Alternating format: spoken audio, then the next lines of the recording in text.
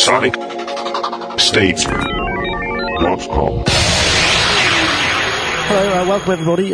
We are here on Sonic Talk number 37, going live on Thursday, March the 8th. 37 is quite a significant number. Apparently it's the number of slots in a European roulette table. It's the number of the French Departement Indre-Loire. And it's a recurring trademark in the films of Kevin Smith, who did, what did he do? Did he do Clerks? And Dave, does it have any significance to you? Yeah, I had a band called Terminal 37. That's Dave Spears from G-Force, maker of fine plug-in instruments. A band called... when was that? Was that sort of quite recent, or...? No, it was in the 80s. We weren't very good, but we did actually record at the Roundhouse. Oh, interesting. Not with John? Yes. No, Wouldn't have been there then. Before his time. Before my time. Okay, yeah. And, which brings me next to John Musgrave, who's with us this week as well. How are you, John? I'm well, thank you. Good afternoon. Producer, engineer, journalist, and sort of reviewer. John, last time I saw you was at Sounds Expo, where you were on the demo panel for Future Music magazine. I was. It started out, I walked past a couple of times, you looked quite interested, and then after about 2 hours, just before I left, I noticed your attention seemed to be wandering a bit. In fact, you mouthed some words to me as I walked past that I thought, I reckon the entire audience might have just seen that. Did you get hounded out of office after that, or was it all right? I can't remember what I mouthed. I was just desperate to go to the toilet, I think, if I remember rightly. This is rubbish. No, that wasn't me. Are you no, sure? Maybe not, no. So, was there anything good? Did you get any demo surprises, or was it just a bit too much of it? It was, sonically it's all pretty good these days. So that's the interesting thing. It's just that I think we got a bit bored repeating ourselves after about an hour, because you just end up saying the same things, which is, if you want something to sound good, you've got to concentrate on the sounds, and you've got to make them as good as you can. And, the great thing about having recording on computers is you avoid all the sort of noise and all the other issues you had to struggle with in the past, but it doesn't mean that the idea is any better. So you've got a lot of good sounding demos that aren't necessarily great and will never be. A lot of great sounding bad songs. Potentially, yes. Some of it was good. But it's difficult to criticise criticise it sonically, apart from, you've got to concentrate on your original idea, if you get my drift, Yeah, so more time spent on the song, less time on the sound might be better in this. Yeah. Yeah, I suppose so. And we've also got Mark Tinley with us here once again. How are you doing, Mark? Hi, not too bad. I've just been thinking about 37 while you've been chatting away there, and I've remembered something. And I think I saw this on a Darren Brown programme. Now, 37 is the number that people will automatically think of, and it's something to do with psychology. When you say to someone, pick a number between 1 and 50, everyone apparently picks 37. I think partly because the 3 is sort of right in the middle of between 0 and 50 for the decimal number. And then they don't want to pick 3 because they've already picked a 3, and they don't want to pick 5 because it's too obvious, so they go the other way and they pick 37. Ah, well, that's something. I remember, isn't it the answer to the meaning of life? Or was that 42? 42. Ah, okay. 42. Well, perhaps that's wrong. That's a reference to Hitchhiker's Guide to the Galaxy, for those who perhaps were wondering what on earth I'm talking about. Did anyone go to a Sounds Expo, or was it just me and John Musgrave? John, just a quick one. What did you make of the show? Was it small? Did it have more of a vibe than usual? It feels small, I have to say, and I was just thinking about this at the time and since when you mentioned it. I just feel that they should maybe incorporate more musical stuff into it and make it a bit of a more widespread show, sort of wider base of stuff, really. It's very high-tech, isn't it? It's high-tech and DJ. It's not really guitarist at all. It's sort of... It's interesting you say high-tech and DJ, because, it wasn't DJ a few years ago. It was, high-tech. And it just feels that it needs to broaden its base a bit to me, It's great from a journalist point of view, because it's sort of very you can just sort of wander around. We sort of wandered round, and it was very leisurely. And I sort of thought, I wish all shows were like this, because usually we're sort of herring from one end of a giant aircraft hangar-sized hall to the other to get our appointments. And this was just sort of wander about and sort of, Andy, let's film this. This looks interesting. Having said that, we were very surprised to see. Did anyone see the Tenorion video that we shot? Peter Peck, who's our UK Yamaha contact, they had a beautiful yellow, sort of very un-Yamaha-like yellow stand. It looked like kind of the colours of Barry Sheen, who's just like a 70s motorcycle racer who used to wear green and yellow leather. And this stand was green and yellow.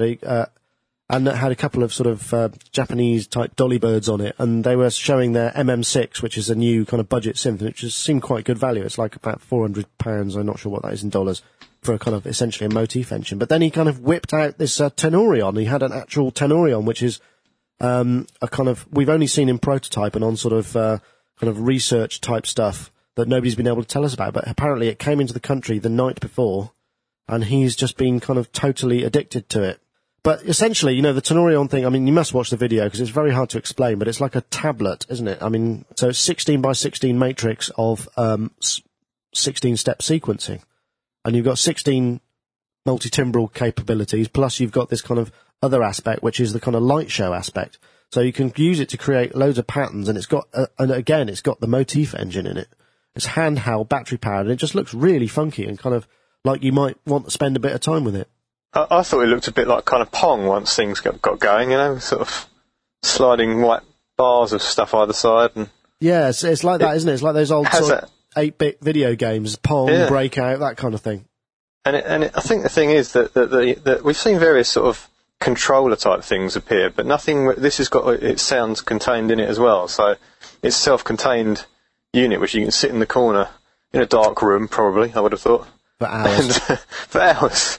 And that's this great idea. I mean, it does look really addictive, and I'm glad they've run with it and sort of. Do you think it's going to lead to any kind of, you know, a new generation of musical creation? Because, I mean, obviously, it's just going to end up with a load of 16-step phrases. I mean, I don't know. Do you think it's going to have an influence? You can load sounds in, he said, it's got a smart samples, you can load samples into it. Well, that's to me, that's the big difference. That's the thing that will really opens it up, because you can stick anything in it. Right, so you could put a load of loops in it. So it would be like a hardware Ableton. Yeah. Wow. Or a hardware Fruity Loops. It really reminded me of Fruity Loops. And I was sort of thinking, yeah, seen it all before. And then he said, and then you can do this bounce thing, and this light started bouncing up and down, and it started playing sort of more random things. And I was like, wow, okay, I want one. Well, he was saying, when I was talking to him, he was saying that, you know, in Japan it's kind of seen much more as a sort of ambient music generator. Whereas here you could see people kind of real sort of step sequencer nuts kind of getting right into it, and maybe breakbeat nuts. I mean, you could see it having a great impact, perhaps. Dave, what do you think? Is it the future of music? I thought it was brilliant. I didn't realise that the sounds were actually contained within it, which is quite, I suppose it's quite neat. It just sort of, I cast my mind back to when we released the Fat Boy, and we went kind of hunting around for distribution, and everybody kind of said, oh yeah, the thing is, you know, controllers don't really sell. And then I kind of look at this and go, well, it's a pretty good progression from those very, very early days. Yeah, and it just seems like such a kind of tangential, as I said to Peter, I said, this is completely bonkers. You know, I mean, it's just sort of such an odd concept. Did he say it was the motif engine inside it? Yeah, I think it's got the basic motif sound set. I mean, I don't know if that's a good thing or a bad thing, because I'm not very familiar with their stuff, but presumably it means there are sounds of a you know, a usable standard in there. Yeah.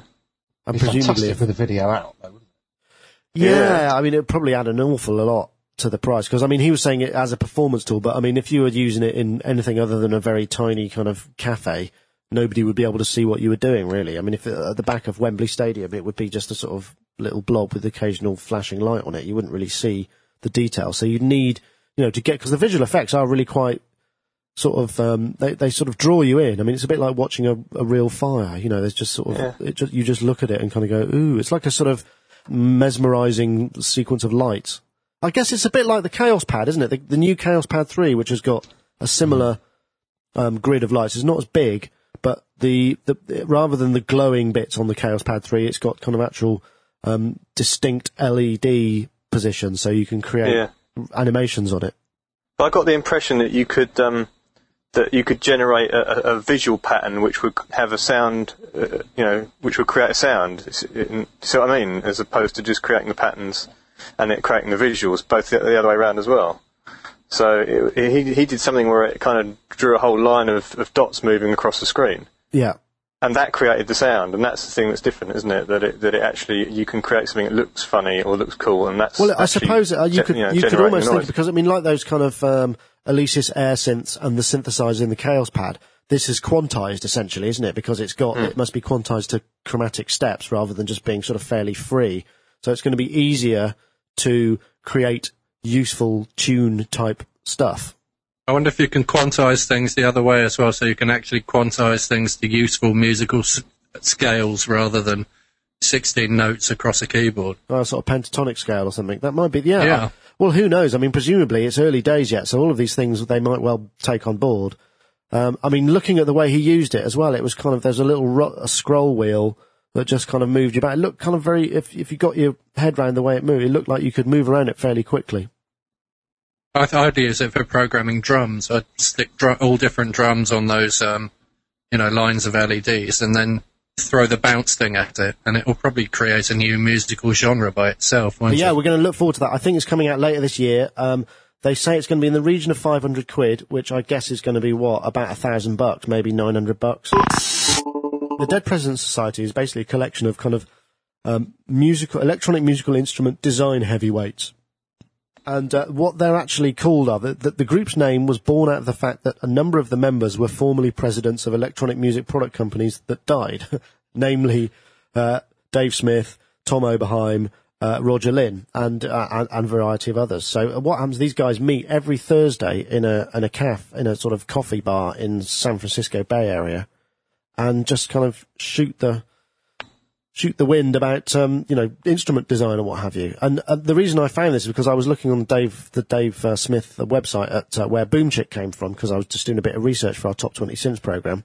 And this came up, and it was sort of, apparently the Boomchick kind of came out of discussions that were held at this, at one of these meetings. And I just thought, well, what a fascinating group of people. Do you think this is real, though? Because I've been studying this photograph a lot.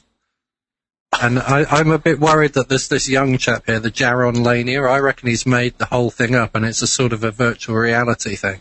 Because I'm worried about the coffee cups. If you look at the picture and you look at all those different coffee cups, right, everyone in the picture has got a different style of cup.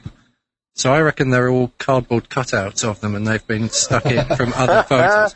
It's because a conspiracy theory. It is. If they're in a coffee bar, they'd all be drinking out the same style of cup. Very true. Would they not? No, it is quite hip. In the US, it's quite hip to take your own cup. Oh, do you think they've got their in tankards? Do you think they're engraved? Yeah, it's exactly the same kind of vibe. Gosh, imagine that. Get that Tom Oberheim and the tankard on eBay. We'll nip up there and see if we can nick some coffee cups. Dave Smith and Tom Oberheim's coffee cup. We'll stick them on eBay and see what we could get for them. So let me just run through the names for you. There's a guy called John Chowning, who's a composer and inventor of FM synthesis, no less. John Lazaro, who is a designer of the network protocol that Apple Mac's OS X uses to send MIDI reliably over networks. Ingrid and Roger Lynn, who, we know who they are. Roger Lynn, obviously the designer of MPC and early drum machines. A chap called Max Matthews, who's apparently known as the father of computer music, having developed the fundamental algorithms of computer music synthesis in Bell Labs in the 50s. Keith McMillan as a designer of influential electronic musical instruments and sound stuff. Tom Oberheim, we know. Dave Smith, we know. And a chap called Dave Wessel, who is director of CNMAT, which is the Centre for New Music and Audio Technologies. I mean, I wonder how they kind of finally got together. Do you think, you have to be nominated once you've fronted a company that's sort of gone down the toilet, you're eligible? Or maybe they met via meetup.com. Have you seen that website? No, I haven't. Do you think so? You go in and you sort of join and tell them your interests and where you live, and then you can create groups of, where people go and meet up who have similar interests. It's quite good, actually. It makes it sort of puts in perspective what a small and niche area of technology we're involved in, and it must presumably be the same with all sorts of areas of technology. And the fact that they all live in the same area just seems such a sort of massive coincidence. So it's like Silicon Valley for synth designers. Imagine if we could get the podcast from there. Do you think anybody would actually understand what most of them are talking about, or do you think they're actually quite sort of down to earth chaps? I mean, I forgot to mention Don Buchler as well. I mean, now he's a fairly serious. He's a lecturer in electronic music as well as designing synthesizers. I was quite interested to see that the sort of one of the reasons for the Boomchick, which you mentioned, which I also had a look at after that. One of his reasons for developing it in the first place was he was wanting to get away from software synth development and wanting to make something sort of real and tangible again. Yeah, well, I can understand. So I suspect there's a lot of chat along those lines around the table, isn't there? But I mean, you could imagine that as a think tank, you know, they should presumably they should have a kind of a corporate representation, and people should be giving them rings, you know, because I mean, just in terms of getting musical instruments designed, it just seems like they're pretty much all the people who've made and are responsible for some of the real milestone landmark, not including Bob Moog, but pretty much everybody else is there, aren't they? I think Berkeley's the link. I think that's probably where everybody meet. In fact, weirdly enough, you know, when we had the office in Santa Cruz years ago, we were in a coffee shop and turned around and there was Roger Lynn. Maybe it's the same coffee shop. Oh, blimey. No, this was a very small one. Didn't look as luxe as this. But, and obviously John Chowning, he was there, you know, and Yamaha obviously picked up the FM stuff from his research. I think that was at Stanford. The new NN6 music production synthesizer. From Yamaha. Codename Minimo. The 61-note portable synthesizer with incredible sonic power based on Motive Tone Generation. Real-time audio control. USB connectivity and computer integration. Bundled with Cubase LE audio and MIDI sequencing software. Create. Produce. Perform. With the affordable and versatile NN6 music production synthesizer. From Yamaha. www.mm6. Okay, that was another ad from our sponsors, Yamaha UK. We're very pleased to have them aboard, and if you want to help us show them appreciation, just click on the links mentioned in the ad. And also, don't forget to check out the Tenori on news item in our recent coverage of Sounds Expo. Incidentally, there were a couple of other things at the Sounds Expo, one of which I didn't actually get to hear, unfortunately. I don't know if you did, which was these new KRK monitors. Did you get into No, hear those? I didn't. No. What were those? They're called the Expose E8Bs. They're a brand new design from scratch. Right. But I ended up chatting to the guy from KRK. They're really expensive. They're like $3,500 a pair. Good Lord. Which is a lot of money. And they're also, they're designed to be kind of near field, midfield monitors, but they're also really big. They're about, I think they're about 18, something, towards 15 inches high or maybe a bit more. So they're quite large for near fields. Right, no, I didn't get to hear them. They did have a very impressive kind of industrial strength listening booth. Every time I went past, it was busy, and then the show closed, so I didn't get to hear them. But $3,500 for a pair of monitors. Wow, that is expensive, but presumably It's a lot of money. they must be good. Yeah. KRK stuff does have a sort of kind of quite a cachet. I mean, we listened to some in that Future Music listening test, didn't we? Yeah. And they weren't bad, weren't half bad. They were very good, Yeah. very good. But they were £1,000. These, maximum £1,000. That's quite a considerable leap, isn't it? Yeah, big leap. The other thing I saw was Korg have extended their sound set on the Legacy edition, haven't they? The digital edition. That they've added all of the T-series sounds into the M1. Oh, what, the T1 and plug-in. T3 and... Yeah. Oh, that's a good plan. I mean, I suppose it must be quite easy because they're all sort of Rompler based, and once you've got the kind of the software for the synth architecture in there, it's not going to be that difficult to do. Well, yeah, I mean, one of the best things that they did with the Wave Station when they first put that out was give you all of the ROM cards for it and all of the RAM cards, so you had all of those sounds, and a lot of them weren't very easy to get hold of, so... I never got into Wave Stations. Dave, did you get into any Wave Station stuff? Yeah, we had the AD for a little while, and the SR. The SR was the sort of one with...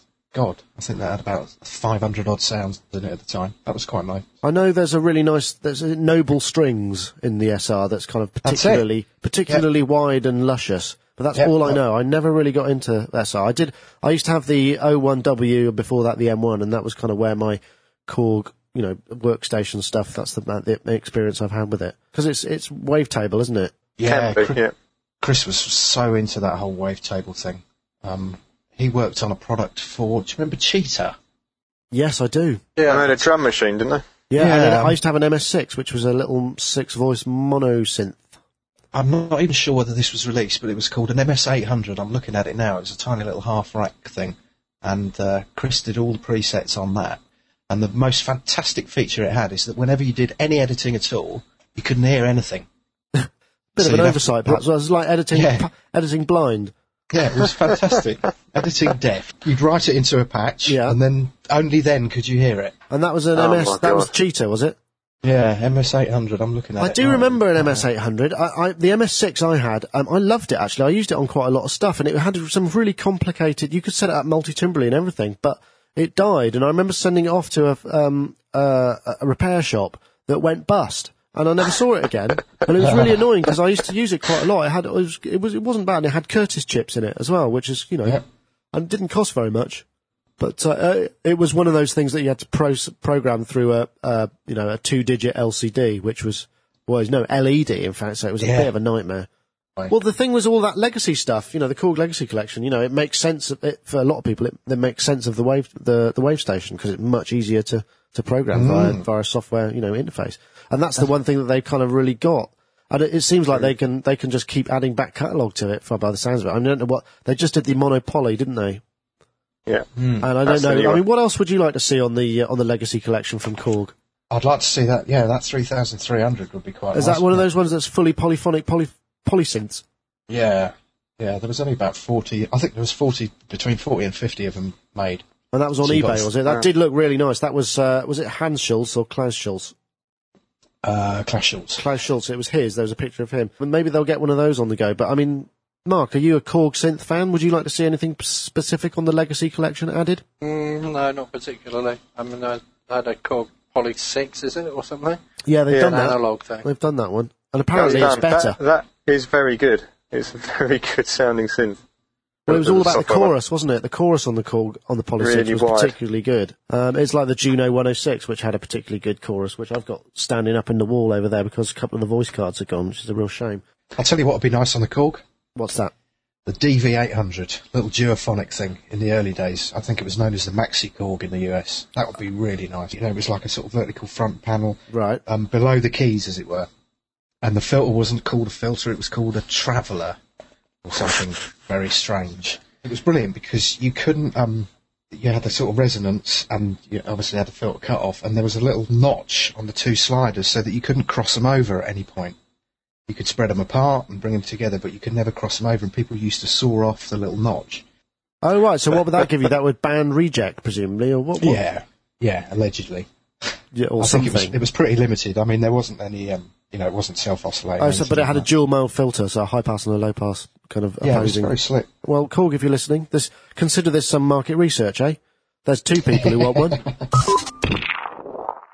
Yes, I mean, talking of physical modelling, hey, there's a smooth link, eh? Mark sent me he was very keen that we should bring this into the podcast, and it's you go to lego.com, basically, and you can download a kind of 3D modelling Lego program where you've got, I think there's several hundred types of Lego bricks, and you can make all these models, and I did download it. I have to say, though, it was like a kind of really bad DOS port. It just didn't. It was very clunky, and I kind of lost impetus a bit. Have you managed to make anything exciting with it? I've made a few cars. Right. I sit down with my 1-year-old on my knee, and he sits there and he points at bricks and things, and we drag them into the space, and we've made a few cars. But I think the coolest thing about it is that once you've actually made something, you can then just order the bricks in a custom. They send it to you in a custom sort of package with all the bricks that you use to make and your instructions the model. as well. Yeah, and the instructions. That's quite cool. That is quite a cool thing. Absolutely brilliant. I mean, imagine if you could do the same thing with kind of virtual breadboards. So, you had like breadboards being the old way that you'd prototype circuit boards. So you could build yourself some kind of mad oscillator or whatever, and then send that off to somebody, and they could send it to you either in software or something. That would be kind of an interesting concept. Wow, yeah, I hadn't thought of that. Circuit bending, you could do your circuit bending in there, couldn't you? You could just drag chips onto a breadboard and link them all up, and then... But, I mean, surely that must be how they model things anyway. Like, people like Yamaha must have programs like that running, mustn't they? Your stuff's modelled. How does it work? No, ours is, you rip the components apart and measure everything about 1 trillion times. That's the way Oh, we really? do it. So you actually physically modelled the individual component modelling, so... Yeah. So presumably that must be sort of a bit distressing, because if you find a perfect example of the thing you're trying to model and then you just basically destroy it in the name of research. No, we've never done that. So how... It's all gone back together nicely. That's a prerequisite. If anyone who gets the job, it's like, this must go back together again properly, thank you. But, really it's just measuring, and measuring. Well, so, I mean, you've done a Moog, haven't you? So did you completely disassemble a Moog and measure every resistor and every transistor and every capacitor and everything in there? Yeah. Wow. That's why our stuff takes so long. And then you've modelled all that, and it's in a circuit board, is it? Yeah. So why can't I just change all the circuit around and fiddle around with it. I mean, could I have a version of that I could circuit bend? What I find interesting is the sort of translation between, you've got a physical circuit in front of you, and then what its representation is in code. I mean, presumably it's, you don't bother kind of visually modelling any of it. You just kind of have, a 3K resistor object and a, whatever it may be. I mean, is that kind of how it works? Yeah, pretty much. Pretty much. I have to say I don't really get involved in that side of things. That's down to the coders themselves. Yeah, fair enough. We'll work on the GUI side of things, and then when it comes together, my job is basically just to A/B against the original. But there's an awful lot of work in optimization, and that's the real key. I mean, you could do what Mark's saying, but, you'd need a bloody mega machine, and it wouldn't be particularly lean. Right. I mean, in terms of people who can physically model audio circuits, there can't be many of those in the world. I mean, is there a sort of bulletin board where there's like 3 of them, and if one of them hasn't got a job, you can go and get them? I mean, there can't be many of them. No, which is why you need to hang on to them when you find them. So do they become superstars? If there's one that doesn't have a job, it's probably not that great, right? No, or very awkward to work with. Right.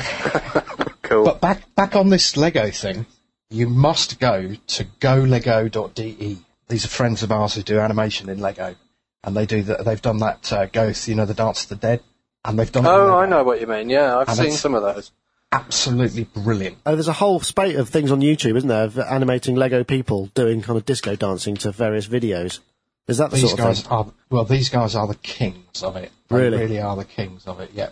Dave, do you know what they use to animate it? I stop motion. Right.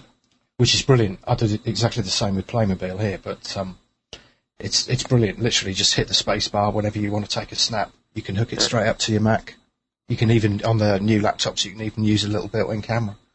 And it's free. As is Virtual Lego. So if you want to download, I think it's about 20 meg download. I mean, it's a bit clunky. It took forever to load, instantiating all the different brick models. No, it does. Yeah, it does. I thought I only loaded it once, so does it take that every time you do it? Okay. I think it must collect some bricks from the internet when you load it the first time. Lego's just brilliant. It is brilliant. Yeah, I'll agree there. It was one of those lovely moments in the studio where the part just suddenly clicked and everyone was dancing around. Sonic State.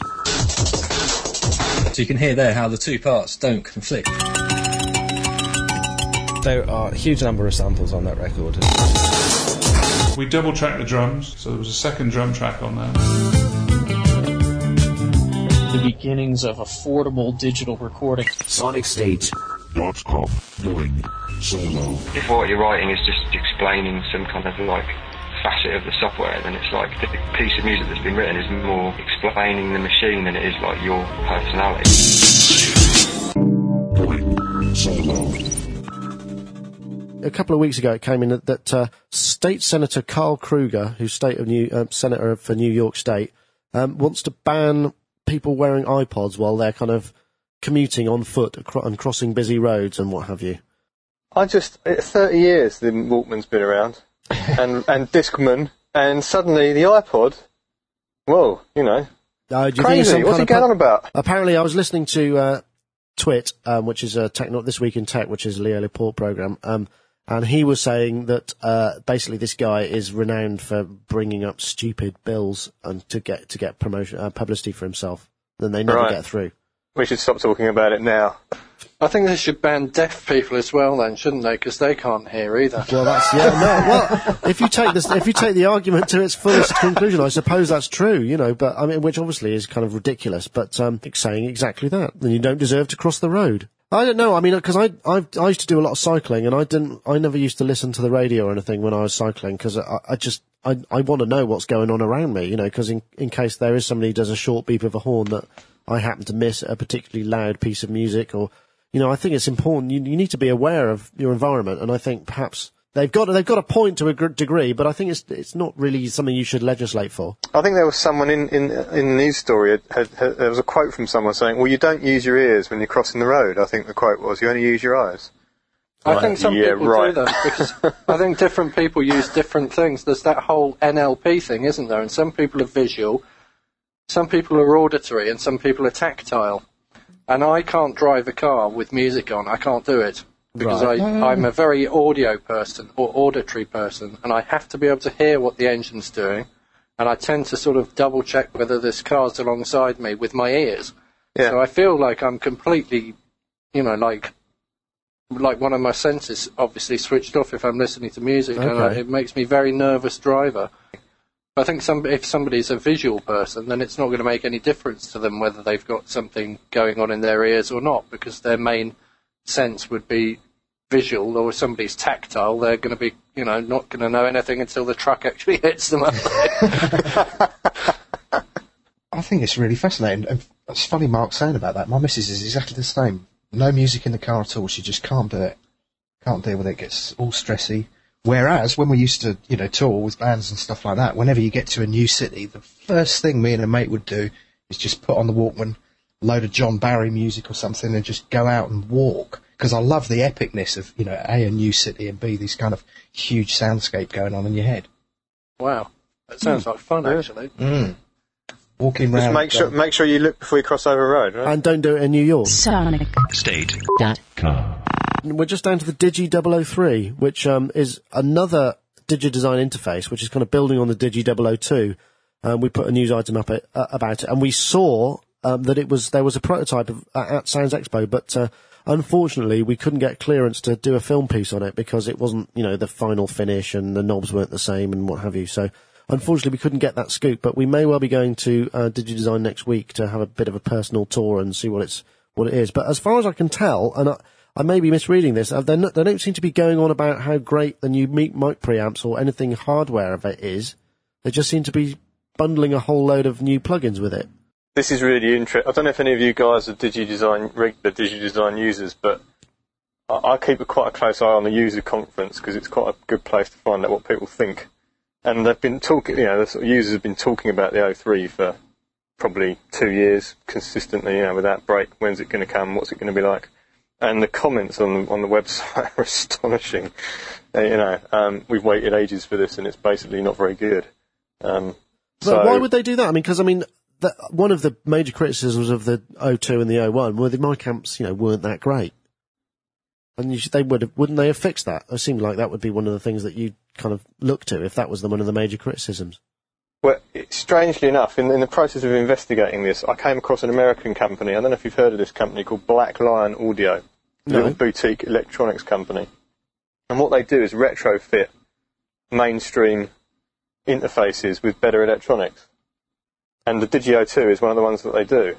Oh, really? And what they do, they do the Digi 002, they do Motu 2408, I think. Yeah. And one other one, I can't remember what the other one was that they work on. And what they do with the Digi 002 is replace the mic preamp stage, that line input stage and mic amp stage, and also replace the clocking stage inside the unit. And that has a massively dramatic effect on the sound. Is it an expensive retrofit then? Is it $450? Really? Well, that seems incredibly reasonable. Because what's a 002 was $1,500 or something? $1,000? Something like that, yeah. So you could kind of get more out of your. It's like it's like a kind of custom shop version of. But it's interesting, and what seems to be the consistent comment from them is that the thing that a lot of these interfaces in that price bracket are let down by is the clocking. Is the jitter rates are so high that and that's the one thing you can definitely improve on.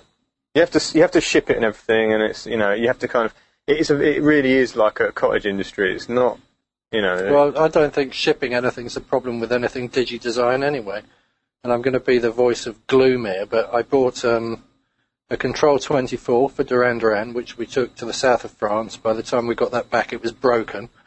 We had to ship it back because there was something wrong with the power supply, and it was doing all sorts of weird things. So they sent us a new one, which is now broken. We bought a DigiDesign 002 rack, which went wrong. Something went wrong with the power supply. We had to send that back.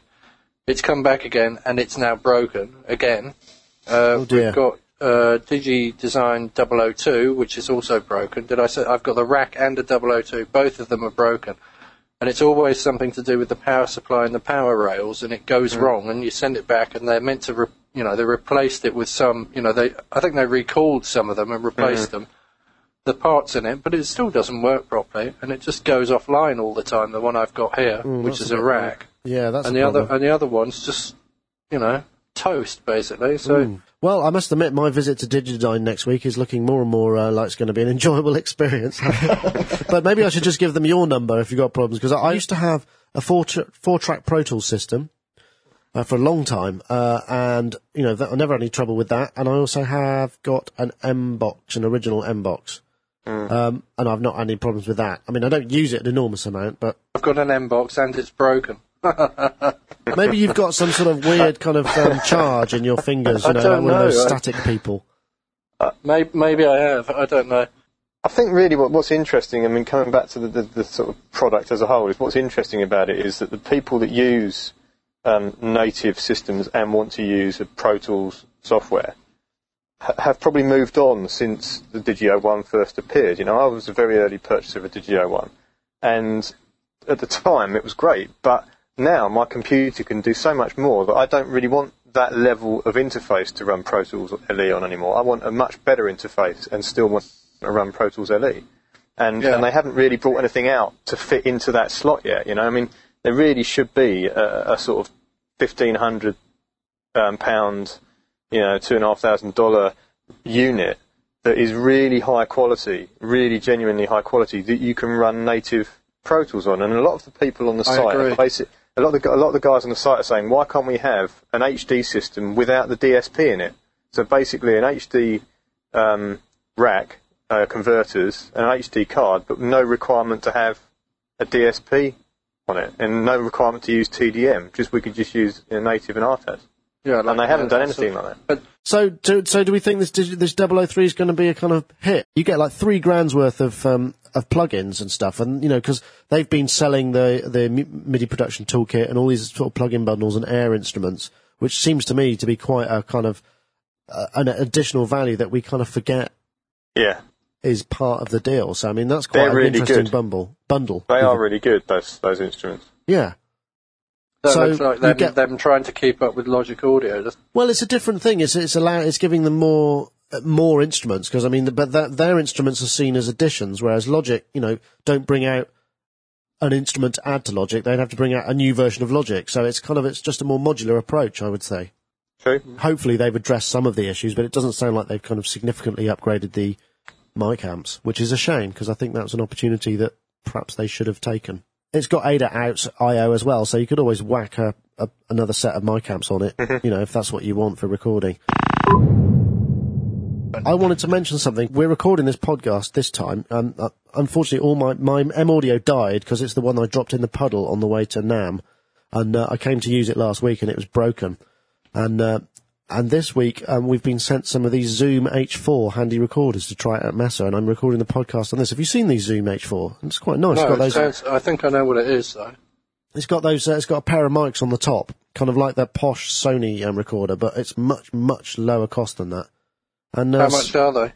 These, I think they're about $300, 200 quid. And they've got wow. But what they've got, because I mean, the thing that makes them good is they've got these Neutrik dual format connectors, so you can plug a balanced XLR or a balanced jack in the back, so it's got a bit of weight and substance to it, or you can record via the stereo mic. So for podcasting and stuff, they look like they're going to be really good. So this is the first test. I've still yet to actually take the audio off this, and they've also got limiters and compression built in that's optional. So quite a nice little unit from what I can see. SonicState.com. All right, guys, thanks very much. I'm going to hang up and start editing now, see how it works on this beautiful Zoom device. Thank you, Dave Spears, once again. Thank you. And John Musgrave, thank you. Cheers. And Mark Tinley, thank you very much. You're welcome. Well, the more eagle-eared amongst you may actually realise that it's not, in fact, episode 37 this week, it's 36. I don't know where that came from. I had a bit of a brain lapse there, but I'll tell you what, let's turn it into a bit of fun. So the first person to ring in and leave me an answer phone message with their contact details, email, and any sort of comment gets a Sonic State t-shirt. How about that? Get on the phones and give us a ring. You can contact us using Skype. We've got a handle, Sonic Talk, or some Skype-in numbers. So we've got one in the US, which is 312-376-8089, or if you're outside the US, just do +1 312-376-8089. We've got a European number in London, which is 0207 870 8616. Again, if you're outside the UK, +44 207 870 8616. Or you can email us on sonictalk@sonicstate.com. You can send us MP3 comments or whatever. Please feel free to do so. We'd love to hear from you. SonicState.com